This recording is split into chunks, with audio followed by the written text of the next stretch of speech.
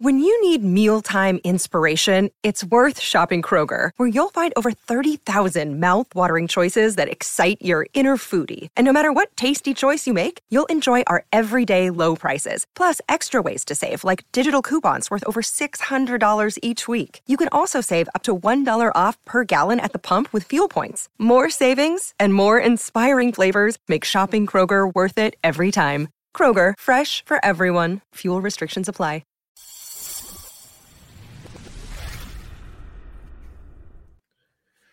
All right, guys, we are back. Nick and Spencer here. And as we have mentioned all show long, we've talked a lot about the portal, Spencer. But starting tomorrow, high school recruits can sign. It's the early signing deadline. And it's funny because Ohio State fans have very, very strongly reacted to the second Ohio State high school recruit flipping to Miami in this cycle. This one being Jordan Lyle, a running back out of St. Aquinas in Florida.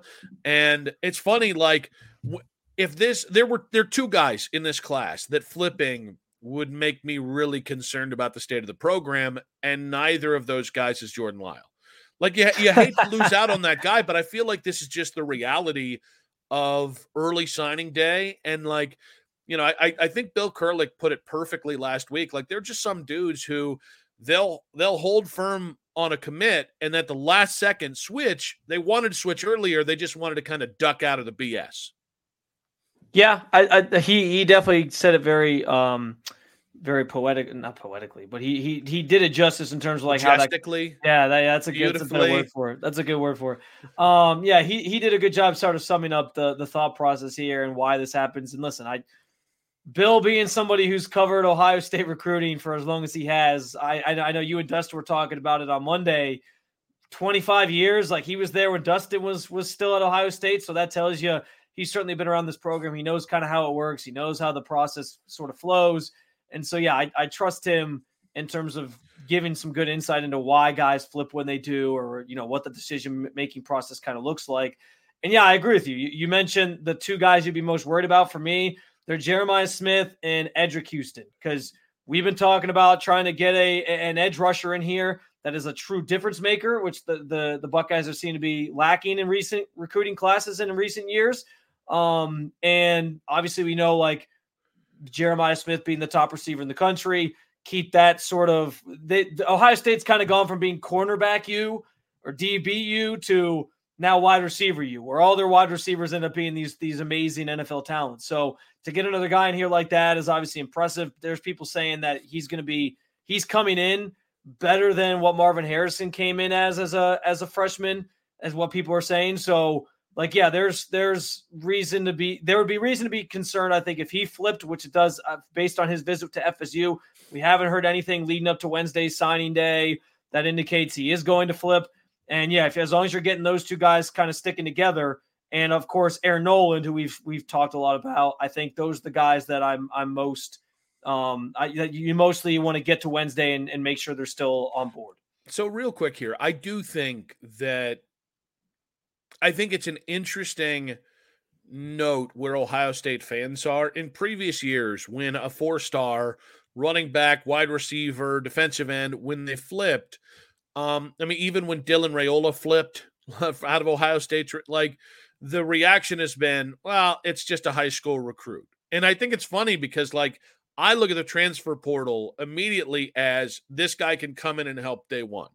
But most of these dudes are about 2 years from now, 3 years from now than they are day one. And sometimes that changes. Sometimes you have a transitional year. But it's been interesting to see in this cycle. Like, the Buckeyes still have 2 other running backs committed. And one's more of like a gadget player and one's like a true running back.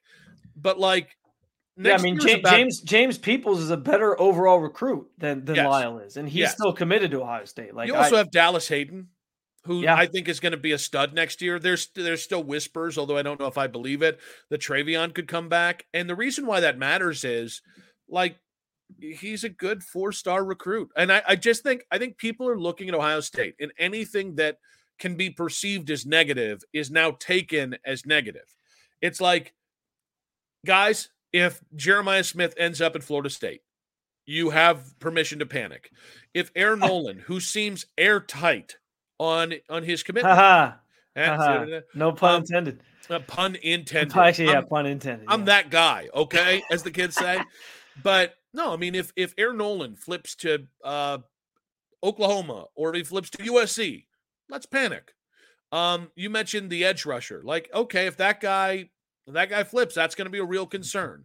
Outside of that, it's not that these guys don't matter, because the reality is it is oil speculating in 1911. You're hoping to strike gold 7 or 8 times out of any given class, and everybody else can just be roster fodder. But like, it's a guess.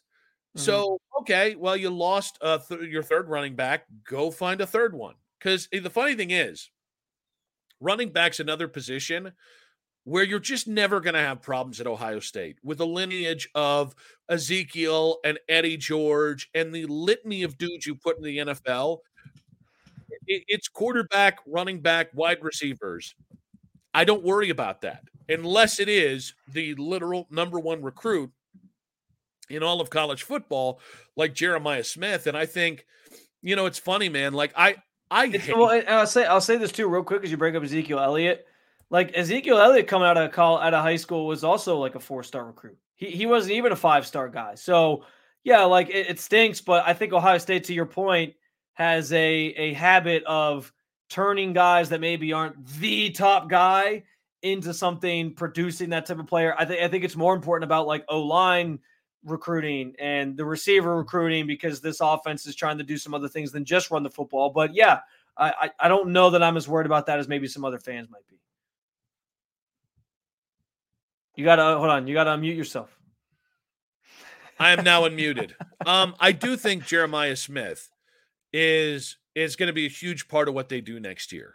And I think that is, when we start to get here, like, it's puckering time. You mentioned, well, we don't know. There's just a lot of speculation. And any time a guy this late into the process is still taking any measure of visits, and he has consistently taken visits to Florida State, right? So anytime a guy does that, that's one of the biggest signs that he just might not be ready to say it out loud, because he doesn't want to get flack from the mass hysteria. And it's not Buckeye fans specifically.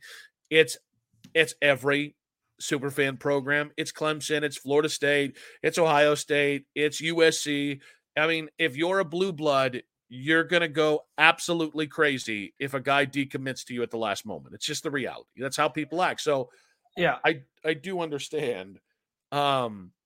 I do understand that might be part of the reasoning there. So there's circumstantial signs, but he still says he's committed. You got to take these kids at their word till otherwise. I also think too, Nick, I hate to make it this simple or simplify it down to this one thing, but you mentioned like the attitude used to be, oh, well, it's just a high school recruit. It's not a big deal.